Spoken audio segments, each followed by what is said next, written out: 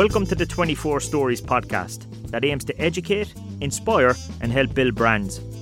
I'm your host, Stephen Ryan, founder of 24 Stories, and I'll be joined each week by guests from a variety of industries, here to tell you how they built their brands. Hi everyone, welcome to episode 4 of the 24 Stories podcast. Again, great response to Bill from Cool Running Events last week. It just was a fantastic story. I think in particular, the fact that he was out of a job and took the brave move to set up his own business. I think people love that. And thanks again for the support to iTrolley.ie for coming on board to sponsor this episode. iTrolley.ie supply thousands of products and services, and you can get them on their website. This week, we have a very interesting story. I think people are going to love this backstory. It's not one that's very familiar with a load of people in terms of people mightn't realise the backstory of a retailer in town, Forver and Hugh, in the Corn Markets Centre, plus they're online at forverandhugh.ie. I have their founder, Stephen Yang, right in front of me. Welcome to the 24 Stories podcast, Stephen. Oh, thanks, Steve. Thank you for having me on. As I said, you have a very interesting backstory. We're going to get to Forver and Hugh in a minute. Okay. But I want to take people back to the 90s. I think people will realise that you have a bit of a Cork accent, but you're not originally from Cork. So you might fill me in where you were born, where you're from. Yeah, it's funny enough. People definitely look at me differently, and then the minute I open my mouth, they kind of go, "Hold on a second, there's something different here."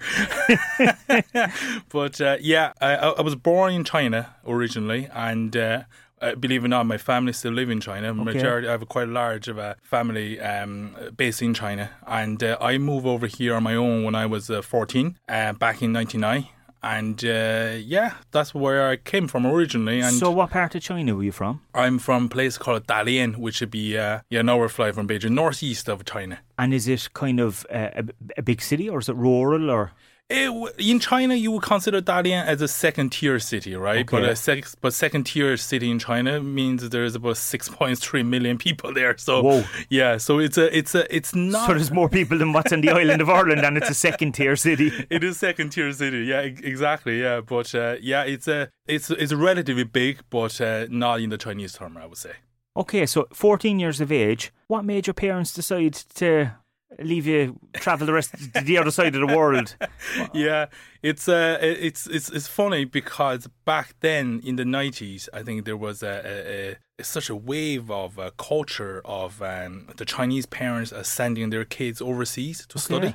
Yeah. And, there's no different to my parents. They probably just want a, better future for me, yes, and etc.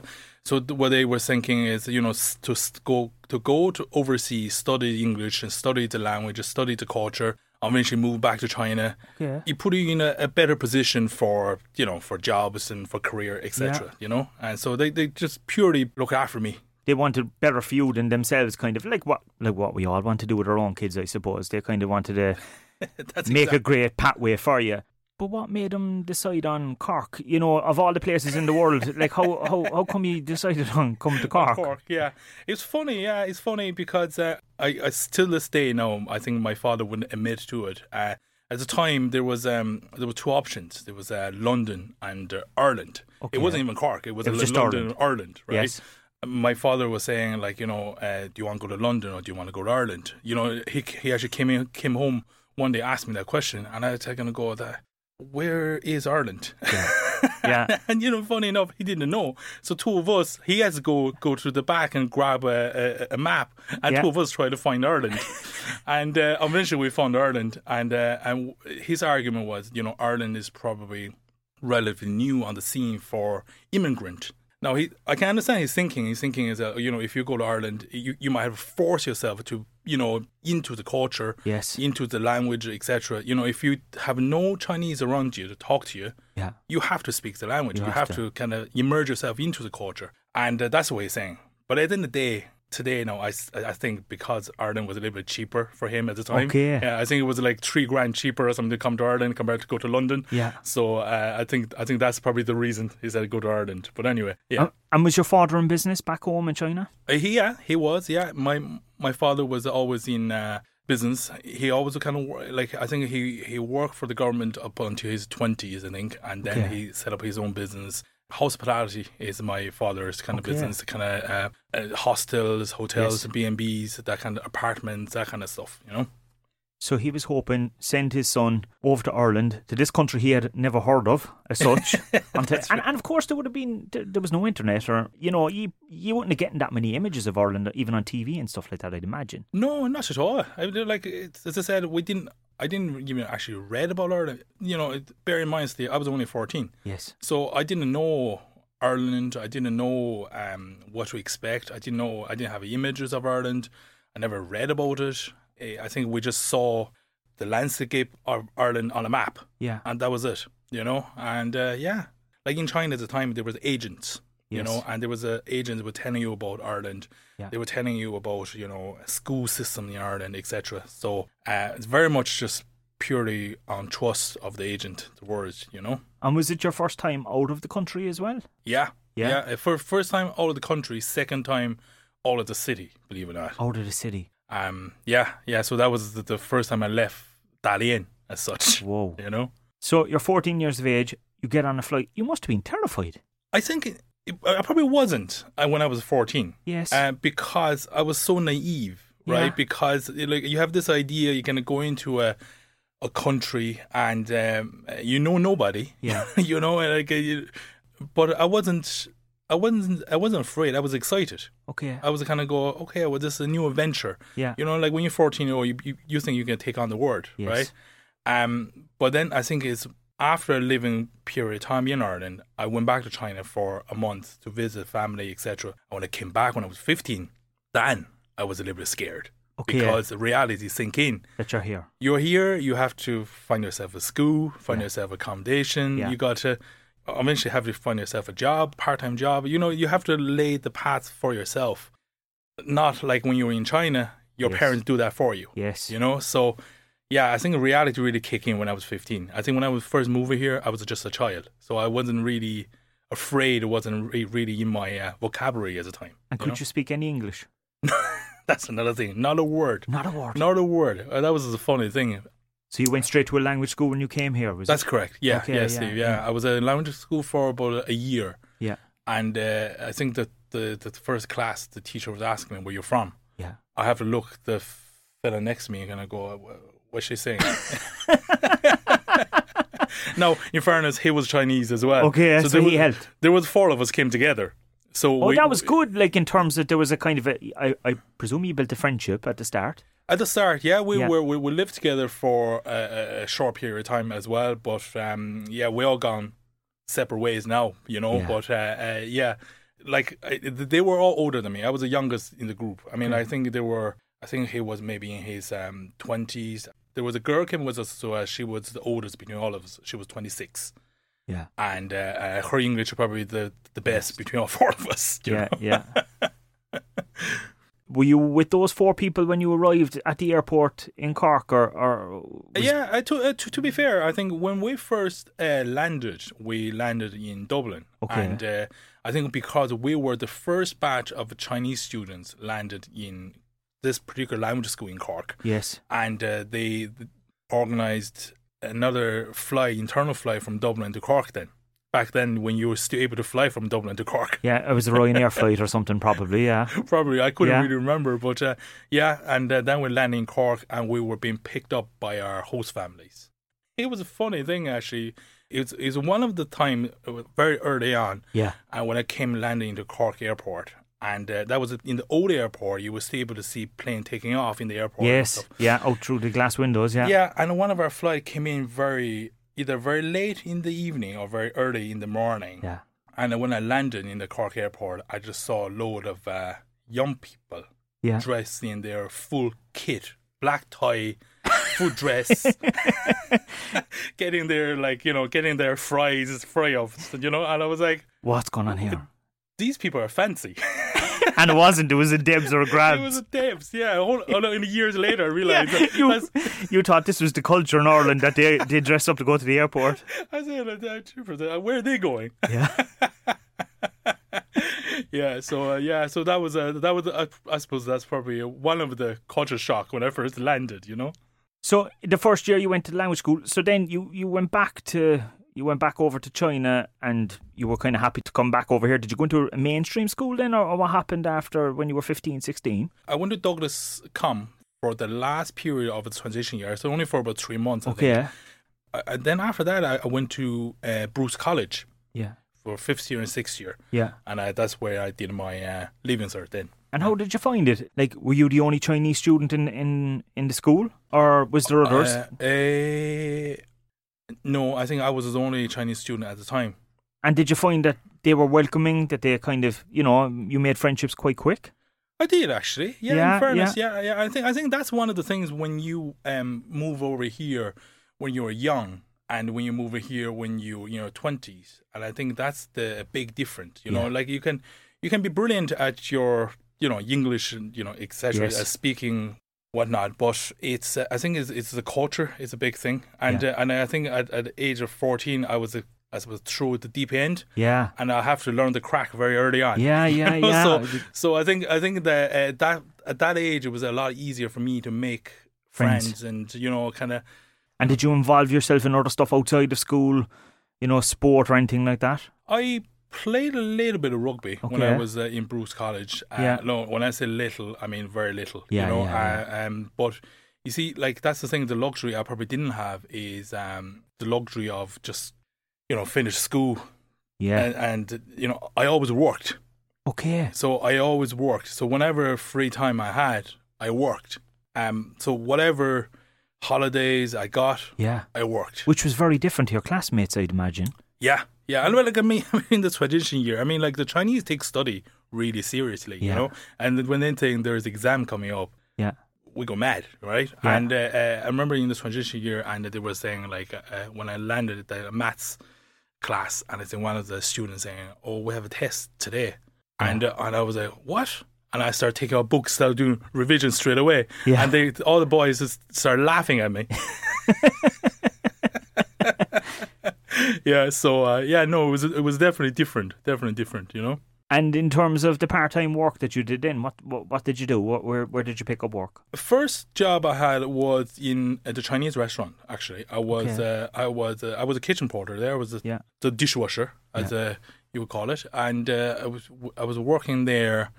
At weekends, etc., and then until I started school, I work a lot of nights because of it's the nature of the restaurant business, I suppose. Yeah. And then I got a job in a butcher shop. I remember back then in school is you get a half day on Wednesday. Yeah, that's right. Yeah. Yeah. So I remember I was working every Wednesday and every weekend, Saturday, Sunday. Whoa. Yeah. And trying to study at the same time. Try to study English at the same time. At the same time. That's like... And were you getting homesick at any stage? Were you ringing home? Like, how was your mother? Like, was she worried about you? Yeah, she was, in fairness, she was. And they were... This is before, Zoom, before... Of course, there was nothing Skype, like that, yeah. So I remember my mother used to get these telephone cards. Yeah. And then when the card is purely for making international phone calls. Yeah. But they call to the host family I was staying. Yeah. And no, host family doesn't speak Chinese. My mother doesn't speak English. But what they do is they ring and they say Steve. Yeah. And then my host they knew straight away who it was. Yeah. Exactly, yeah. So they come to get me then, and we used to kind of set a time. I can't remember exactly the date it was. Yeah. At 7 o'clock in the morning, something my parents would stay late, and I would get up early before work, kind of thing. I'd talk to my parents for an hour, etc. Yeah, so that was it. I remember, it's a couple of years later, I went back to China. My mother showed me the stack of telephone cards she kept. Yeah. It was this thick, so that was interesting. And would you go back every summer then, or not every summer? Like I remember for one period of time I didn't go back for 3 years. Whoa! That was the only time I didn't go home that long. You know? Yeah. Until now, I suppose I haven't been in China for about 2 years now. But yeah. And the host family that you were staying with, did you stay with the same family for all those years, like when you were in Bruce College and Douglas Community School and stuff? Yes. Yeah. No, I was in the host family for a year. And then I moved out. You see, when I was in 5th year, I moved out. I moved into a kind of like a 1-bedroom apartment then, At what age was that? I say I would just turn 16, maybe. Crazy, like 16-year-old. Your classmates must have said, like, this is mad. Like, we're living at home and this guy is living in an apartment. Yeah, no, it's absolutely. It was crazy. Yeah. It was I suppose we were all so young. Yeah. They probably didn't Yeah. understand the concept Yeah. of living on your own. You know, they probably think I'm living the dream. Yeah.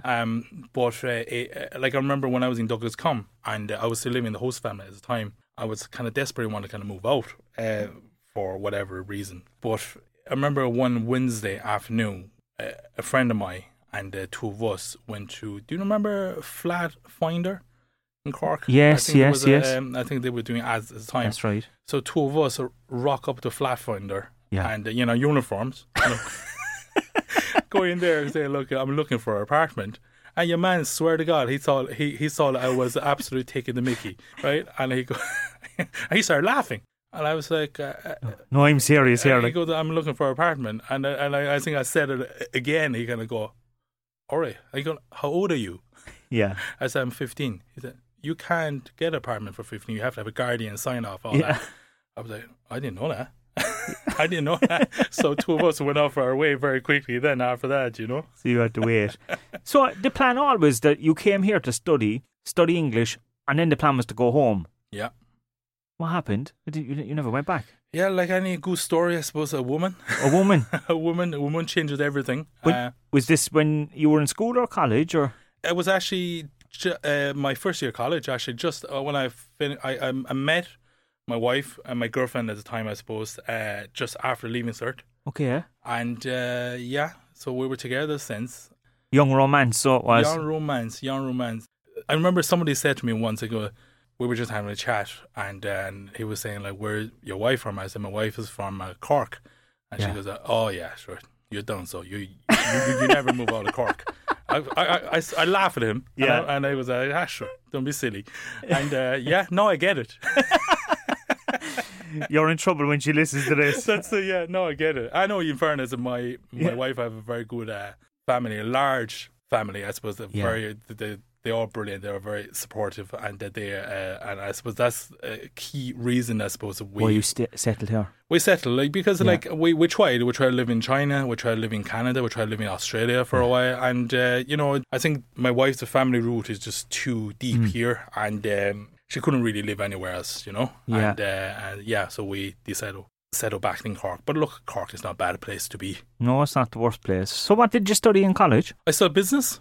I knew I wasn't great at English at the time, and my speaking English wasn't too bad. My writing English wouldn't have been great, and so in doing the Leaving Cert in English was going to be a challenge. I knew I wasn't going to get a huge amount of points, and but I was quite a strategic, I suppose. I was immediately leaning towards it's the science subjects anyway, to get the points. So, but I knew what I wanted, which was a good thing. I want to study business, and so there was a course came up, which was perfect for me in Trinity. It was it was a commerce in Chinese.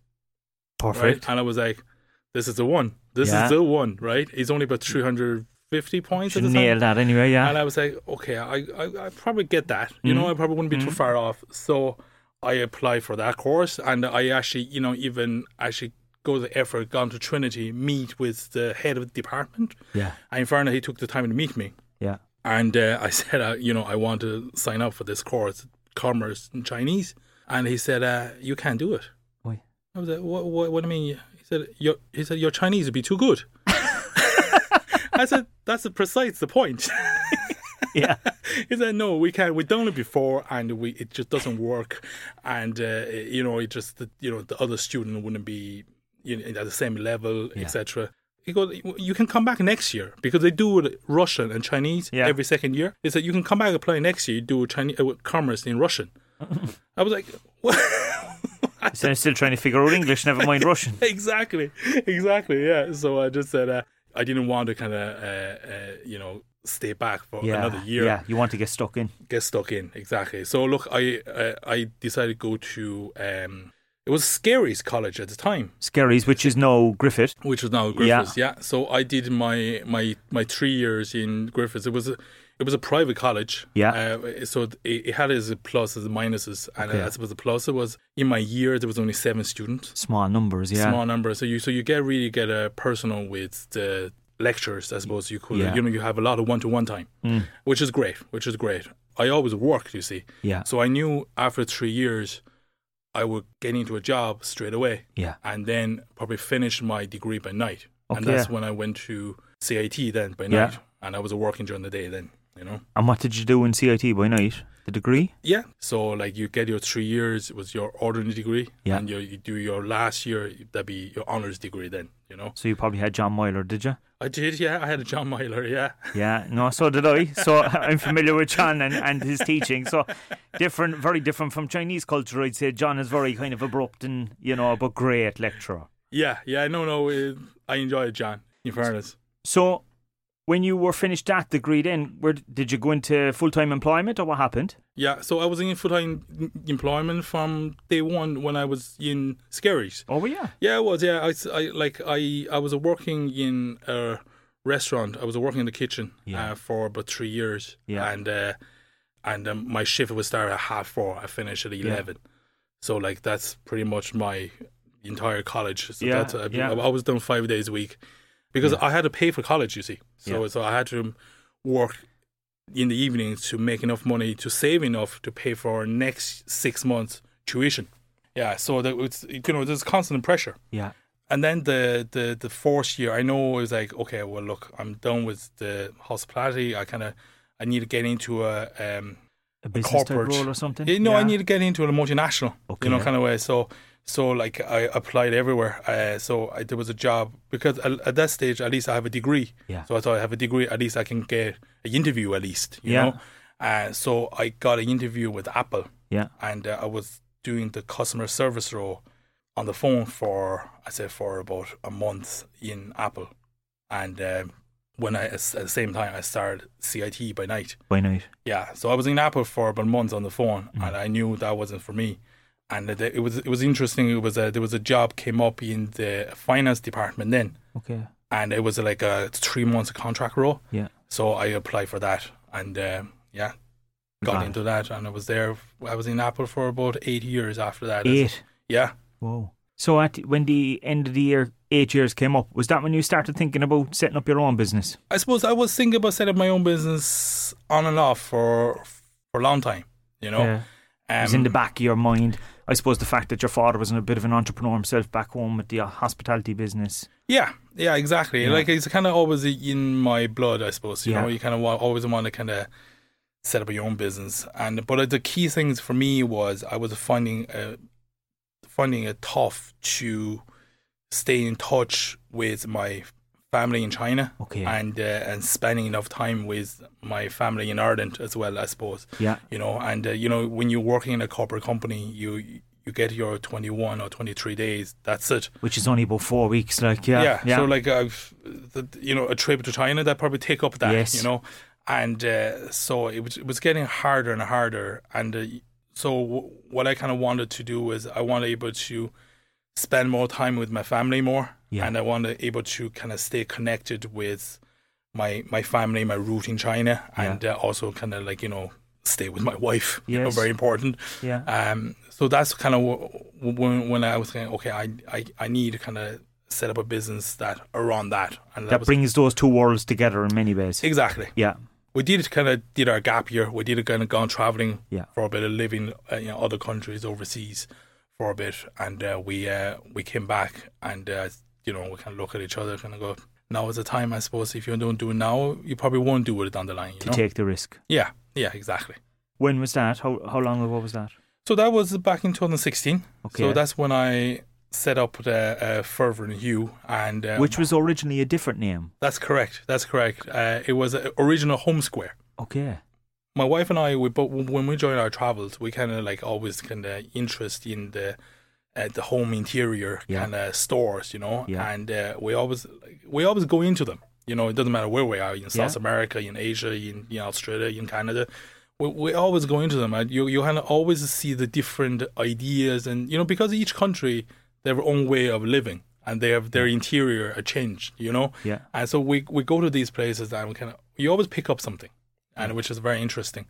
And so when we came back, I would say, okay, my wife actually said to me, I said, why don't you do up a home interior store? Yeah. And I was like, why not, I suppose, and so then I But you had no experience in that area, did you? No, I suppose, I've no experience in that area. I've no experience Okay. in business in general. Okay. And I suppose we were kind of go, look, you learn, I suppose, I think that's when I kind of bring me back to my 14, when I was 14. Yes. Again, naivety, Yeah. naivety can be great. It can go against you, can go work Yeah. for you, right? So what's the worst that could happen? You're kind of thinking yourself. Exactly. Yeah. What's the worst that could happen? Sure, look, I can always maybe go back work for Apple or for another multinational, and I was like, okay, well, look, let's give a go at it and see. So when that decision was made, I spent quite a bit of time in China on my own. And those early years, I was able to spending that time in China, set up the relationship With suppliers. with manufacturers, suppliers, and with staff over there. And the staff I had back in day one in China is still with me today. Which is like 5.5 years later. So when you say staff, you have people working for you actually in China? Yeah, I do. Yeah, I have one team member in China. Wow. And I have he was with me from day one on a part-time basis. Now he's kind of more I know permanent. he's full-time. Yeah. What's his role then? So what does he do for you over there? His job will be kind of managing the warehousing, managing the logistics of it, doing the quality check, QC check, and quantity check, etc. Like there's a bit of complexity when you're kind of working in China, and when you there's complexity to begin with, and then when you are a small business from the very beginning, it makes it look more complicated again, right? Because like all the manufacturers, what they want to do is they want to make one product and they want to make a large volume of it because it makes it easier for them. It's cheaper for them as well, But that would be a nightmare for any small business because you don't want to. You want a variety and you want to a small quantity of everything, right? So that, and I suppose that's what we have to do is we have to kind of work around that, and work and try to find different ways of try to get smaller quantity of stuff and more variety, and actually start getting custom designs and custom made. So having somebody on the ground is really, really great because we would have sent over, let's say, designs, ideas, and manufacturer would make it, and then my guy Felix will actually go check it, just check it, the measurement is up to our standard, etc., which is great. And then when actually mass production are made, and he's able to do those checks again. And are you able to kind of trust him in terms of, will you say, Felix, will you go have a look at this and take his word for it, or do you need to see the stuff back over here, or like samples? Do you get samples sent to Ireland? Or? We probably don't as much. We used to. Yeah, we used to in do the early days. Yeah, early days. Early days we didn't need it. Early days I would be there 3 times a year. Okay. So I will organize samples being made during the time when I'm there. Yeah. And nowadays it's probably less just because we have we work with the same manufacturers for 5.5 years now, so we have a good understanding of each other. And but every year we do take on more. We go through the same process again. So give you an example, we would be working on our cushion and any soft interiors collection now for next year. Right, so we would actually have the process with that is we would come up with a concept, which direction we're going to go, and then we're going to source fabrics accordingly for that to build that collection. Okay. So we would actually go look at a fabric manufacturers, we look about 20 of them, and then we narrow it down and we pick the best, most suitable for us, and we go for them then, and then we select the fabrics.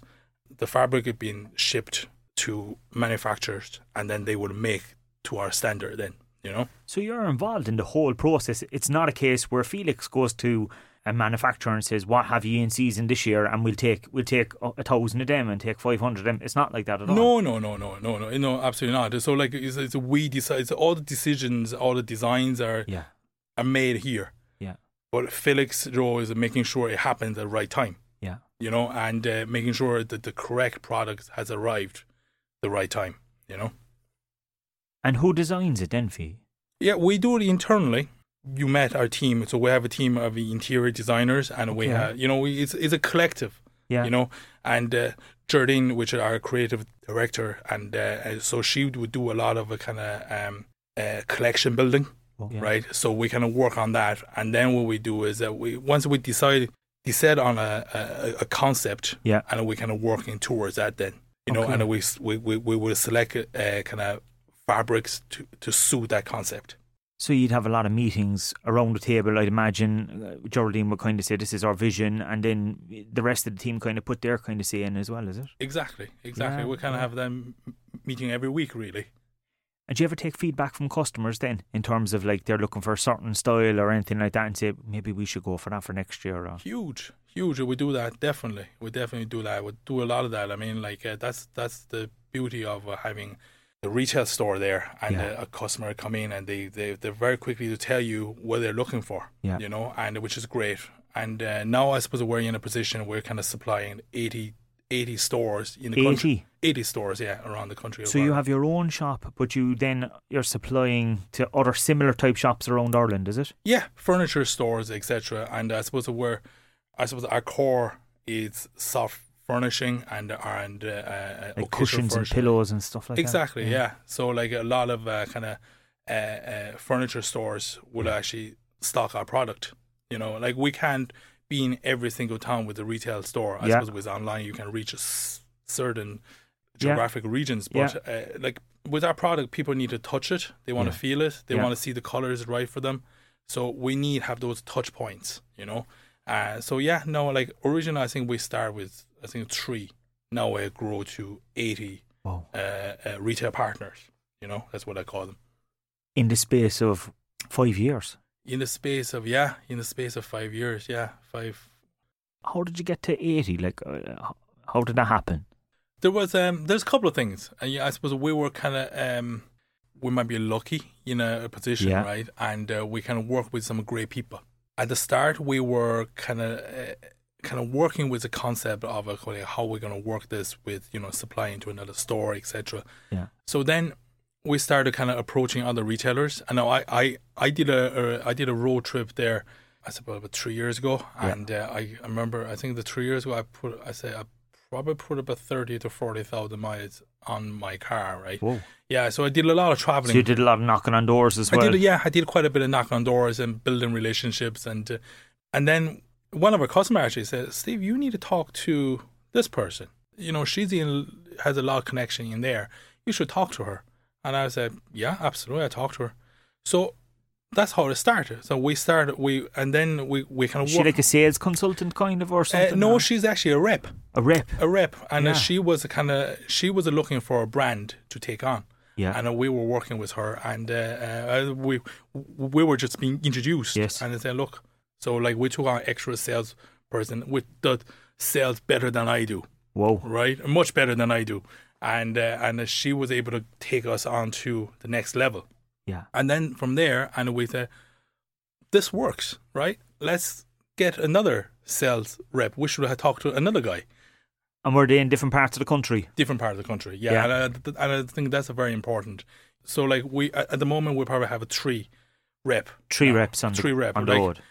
I'll be one of them. Yes. You know, so like, you know, we all each cover different areas. Yeah. You know, and now it's kind of more like we look after our customers. You know, like you need somebody, like I couldn't take 80 calls a day. It's like account management, relationship management, I suppose. Exactly, yeah. So like you need, like all these people manage their own areas. Yeah. So we grow that. We like at the start I had 3. I managed the 3 of them on my own, learned it, and then now we have 3 of us working on it, you know. So obviously the business is based in Cork, and you know everything is distributed from Cork, and you have the retail store in Cork. But the fact that I suppose you're getting your product from China, Was that really important in terms of keeping that tie with your family? Was that important? Oh, that's huge. That's absolutely like huge, Steve. People like I've been asked this question many times. Is like why don't you buy from Poland? Why don't you go visit Turkey? And they do a lot of textile stuff. Yeah. My story is China and Ireland. Yeah. And I'm not saying we won't look at it. Eventually we probably have to anyway, right? Once you reach certain size and points. But like from day one, it was like China and Ireland either bring the two together. Either trade between the two, either sell into China, or buy from China, etc. Yeah. So that's always from day one. That was my goal, really. And how do your parents feel about you bringing those two worlds together, and the fact that you're buying stuff from China and getting stuff made in China? Delighted. I mean, like it's they don't really care too much about me buying. They probably prefer if I sell more to China, which might happen. Yeah, eventually. Yeah. But it's I think the matter of fact that we do get to spend more time together. Yeah. So every time I go to China, I try to meet with them somewhere in China, and we do spend more time. They do even just for a couple of days. Yeah. We do have that opportunity to actually see each other for a couple of days. Yeah. Those kind of opportunities get less and less because we have our own family. I have a young boy now. Is that the chance for me to travel become less and less? Yeah. So we really do value those time together, I suppose the fact that you're Chinese and you're able to speak to them fluently, obviously, but culturally you understand them as well. I'd imagine that makes the process much easier than any other business over the side of the world would find if they went into China, would it? Yeah, I think so. There's definitely. I was actually thinking about that. Actually, a lot of the manufacturing in China, what they do is they do 95% right. Yeah, but is that 5% really make it different? They start doing things that kind of what we consider maybe a little bit silly. Yes. They could add because we're doing great. Let's add a bit of tassel on it. Yeah. They go, no, don't do that. You make it a gaudy. You do it wrong. You can't. But let's add a sprinkle on it or something. And we're gonna go, don't do that.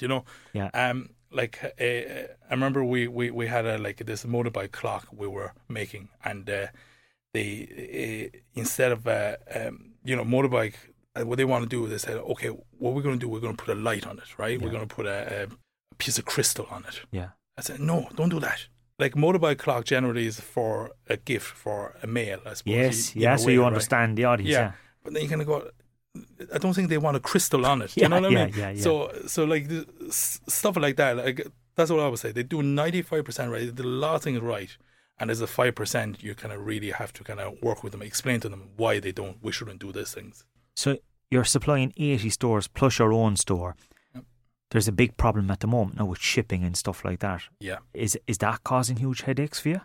It is, yeah. I mean, it has been a continual challenge. I mean, the cost of shipping at the moment globally is absolutely gone through the roof. Yeah. And there's delays after delays, and there's a kind of, I suppose, different port, they will have restrictions. Yeah. Especially in China. I mean, China adopted this as a zero COVID policy. So if they find a case at the port, they shut the whole port. Whoa. So these things does happen. Yeah.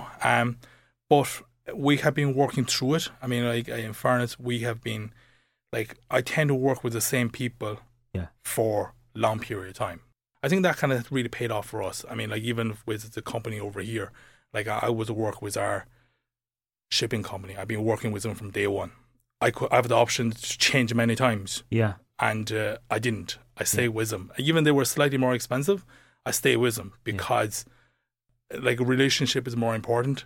And now they kind of they really repaid us last year and this year.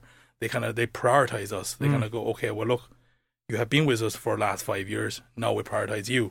Same in China, and we work with manufacturers, and they will have delays.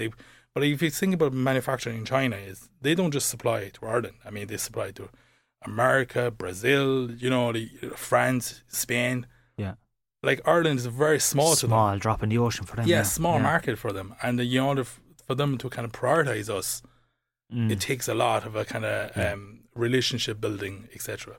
So you mentioned COVID there. last year must have been a big hit to you. But retail were hit, like with all those shops around the country as well were closed. How did it affect you?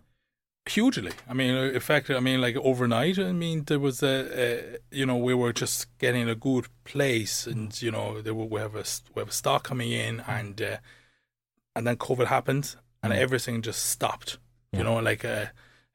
We had to cancel orders, we had to put orders on hold, etc. Right? It's like there was nothing going on. But then I suppose like anybody, in a situation like that, you kind of go into the stage of a risk elimination.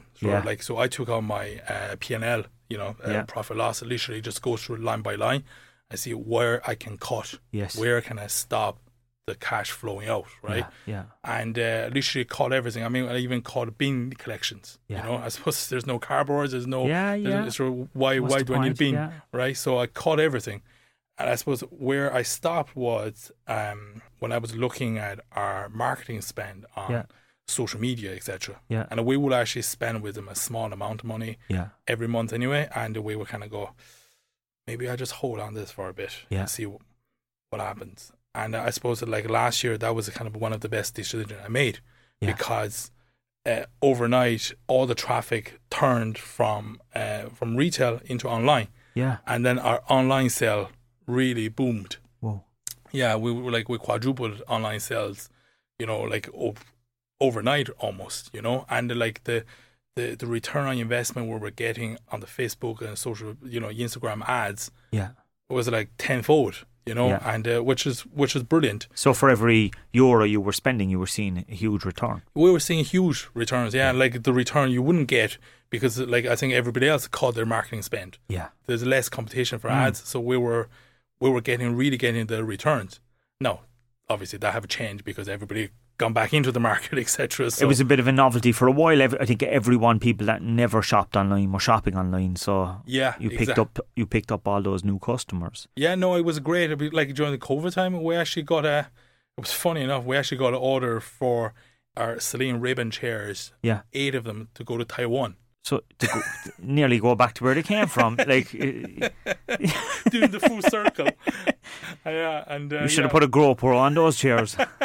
So we have to ship them, and it was great. It kind of grow, it really kind of focused us during the COVID time, and actually make us thinking more. I think, like we know online is always kind of that background. We have the online store after 6 months, and we know that's always the area we need to kind of grow on, but when you kind of being soaked up with it day to day, you kind of just kind of forget about it. You kind of let it tip away. But when that becomes your only source of revenue, all attention go onto it, know, and then which is great because now we reopened. Our online store hold on its own, it's like a separate. So you nearly have 3 entities. You have the physical shop, you have your wholesale division, and you have your online. Exactly. Yeah. Exactly. Yeah. And you like online at times. Like online is so big, it requires so much attention to it. You almost need a team of people just for online.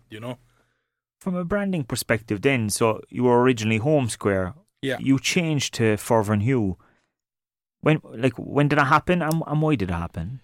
Well, that happened about 2.5 years ago now. We kind of gone down the route. It can go. We need to rebrand ourselves. We need to reintroduce ourselves because, as you said, Steve, like our original name was called Home Square, right? And because I just gone with Home Square because it's a home store. I want something with a home in it, right?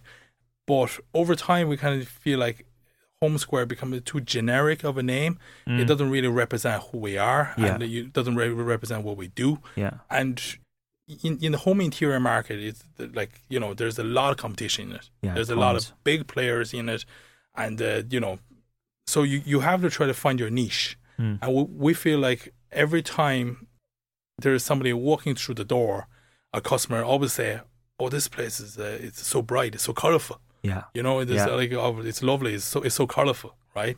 And then over time we kind of realize, okay, this is what people are seeing us. This is our customer telling us who we are. Yeah.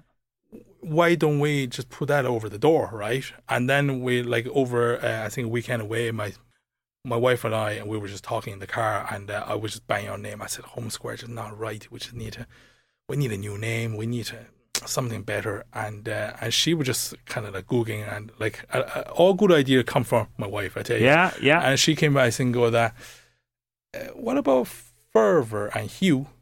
And I was like, what does that mean? Right? Yeah. And she gonna, well, hue means color. Yeah. Where fervor means passion and warmth, you know. Yeah. And then that's what you are. You're like, you know, you're very Passion, passionate colour. about the business. Your passion, and then it's color. So Yeah. that's what you want. So passion and color. And I was like, that makes sense. That makes perfect sense. We rebranded our entire business. We focus, and then, like once we do that, we narrow down our collections as well, the product range as well.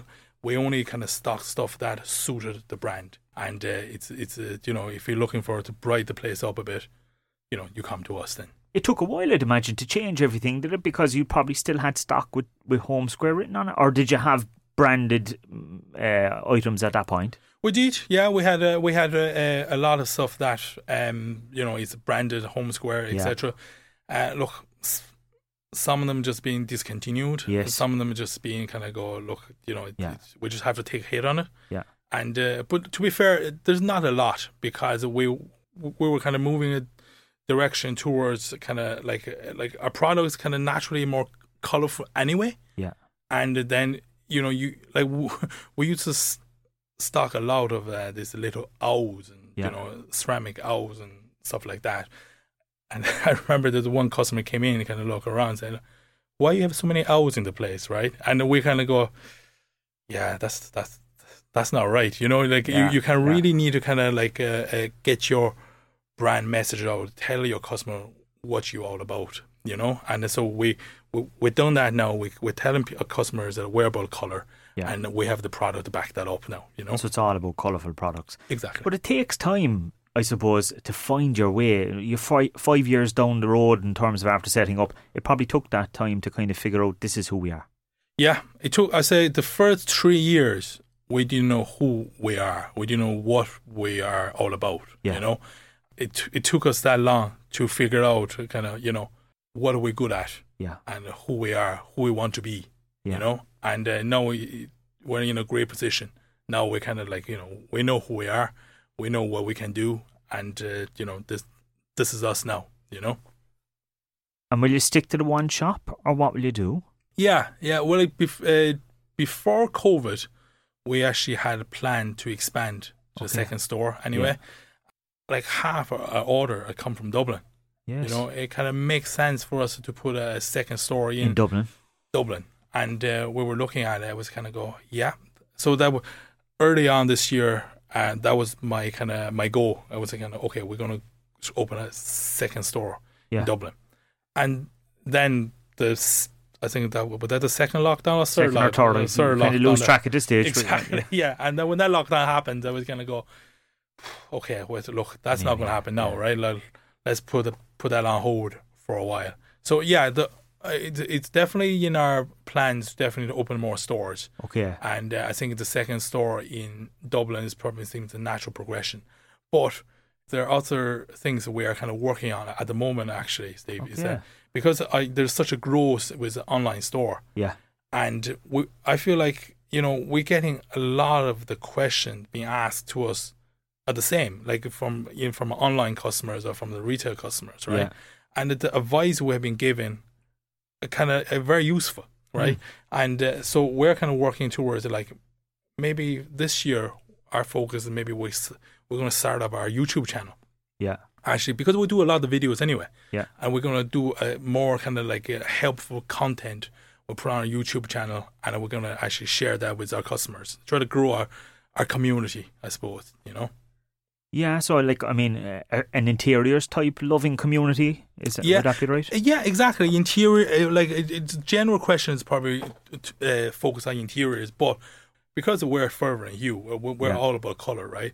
We want to see like how other people can use colour to help them. Yeah. Like, for example, like my wife is a teacher, and one of the things I know she's very passionate about is about sensory needs for kids. Yeah. Right. And so, like, you know, when the green color could help the kids to be calm. Yeah. Etc. Right.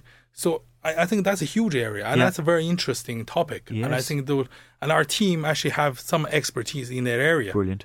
So, like, it's naturally we should actually talk about that and share with our community. And, some people might find that very helpful and interesting.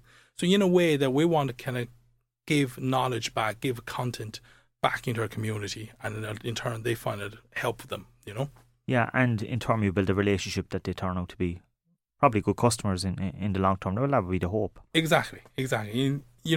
We're now in a stage that we know who we are. Yeah. And we need to build our brand. Right, so we have the brand name there, we have the product to back it up. Now we need to teach or help our community, our aim, how to kind of help our customer to enrich their life with colour. And 5 years in, you're starting to get accolades as well. I spotted that you're shortlisted for the Retail Excellence Awards. Yes, we did. We started getting a few awards lately, which is brilliant. So we got selected to the top 30 stores in Ireland this year, and it was quite a complicated process. In fairness, no, I need to give credit to the team because the team really kind of put that together, and it was a big long application form, and it was a couple of stages. I mean, the first stage was like a mystery shopping, and I was blown away by our mystery shopper score. I mean, we got 100 out of 100. Whoa. So you have good staff on the ground that are really nice to people. Exactly, and really engaged with customers, etc. And then the next stage, you kind of they really break down every pillar of the business, and you they score you accordingly by that. And is there many from Cork? I think there's 3 stores in Cork. I mean, if you look at it, the 3 stores being selected in Cork, I mean, we're one of them, and a little shop called Brown Thomas. I think small shop, yeah. I think only 1 or 2 people heard of them. I think then there's Echo as well, another brand name, another big name as well. So you're representing maybe the SMEs in terms of in terms of retail. That's fantastic. Yeah. No, so we're absolutely at the beginning of the year we want to put our name in a hat and kind of go, let's go through the process and let's learn from it. And we really didn't think we were going to get this far, but absolutely over the moon. Well, best of luck with that. Thank you, appreciate that. So before we finish, Stephen, I ask 2 questions every week. And the first one is about building your brand. And what tip would you give another business in terms of building their brand? So let's say it's somebody now that's on the start of a journey and maybe, you're 5 years in. What tips would you give them? What would be the one big thing? Wow, okay. So much. So much. Well, what I would say is, definitely don't think you know what your customer want. Let your customer tell you. Just ask them. So research, absolutely. And don't be afraid to just actually ask them in person. Yeah, absolutely. And that's what we did, because we didn't know what type of home interior store we're going to be. Yeah. Until our customer told us. Yeah. Kind of go you're colourful. You are. Yeah. That's it. And that made sense with us anyway. So was it a case that the brand was built on the back of you tested off certain products and you saw that certain things were doing better, and then feedback from the customers allowed you to maybe enhance a specific range? Yeah, definitely the feedback from the customer. Absolutely. And, you kind of look at it, what people are actually buying, and what people are interested in. Yeah. And then you take that feedback on board and you change it accordingly. The other question that I ask is, what tip would you give an individual? And in particular, I think, what would you give somebody that may be from Ireland or even overseas going into a new country? What tip would you give them, having gone through that journey yourself? That's a good question. If somebody move overseas, definitely try to learn the culture. Try not to stick around with your with what you know. I mean, that's the whole reason. Or with people from your own country, kind of try and immerse yourself with the new country. Yeah, exactly. Well, make new friends. Exactly. I don't mean actually ignore. Yes, I know what you mean. Country, but it's actually try not to kind of be comfortable. Yeah. Try to kind of be uncomfortable. Yeah. And that will pay you back in the long run, I think. And I suppose on that, what did you learn from Irish people? What you're here now 20 years, is it? 20 odd years. What have you learned from Irish people? Oh God, I've learned so many. I mean, if you're looking for funny stories, I have a plenty. Yeah. So fun, humor. We don't is that something that you've learned, that we kind of take life less serious, maybe? Definitely, yeah. No, I think the Irish should definitely take. It's about enjoying yourself. Doesn't matter what you're doing, right? Yeah. And I think that's very important. You're not afraid of to make the first move of starting a conversation with anybody.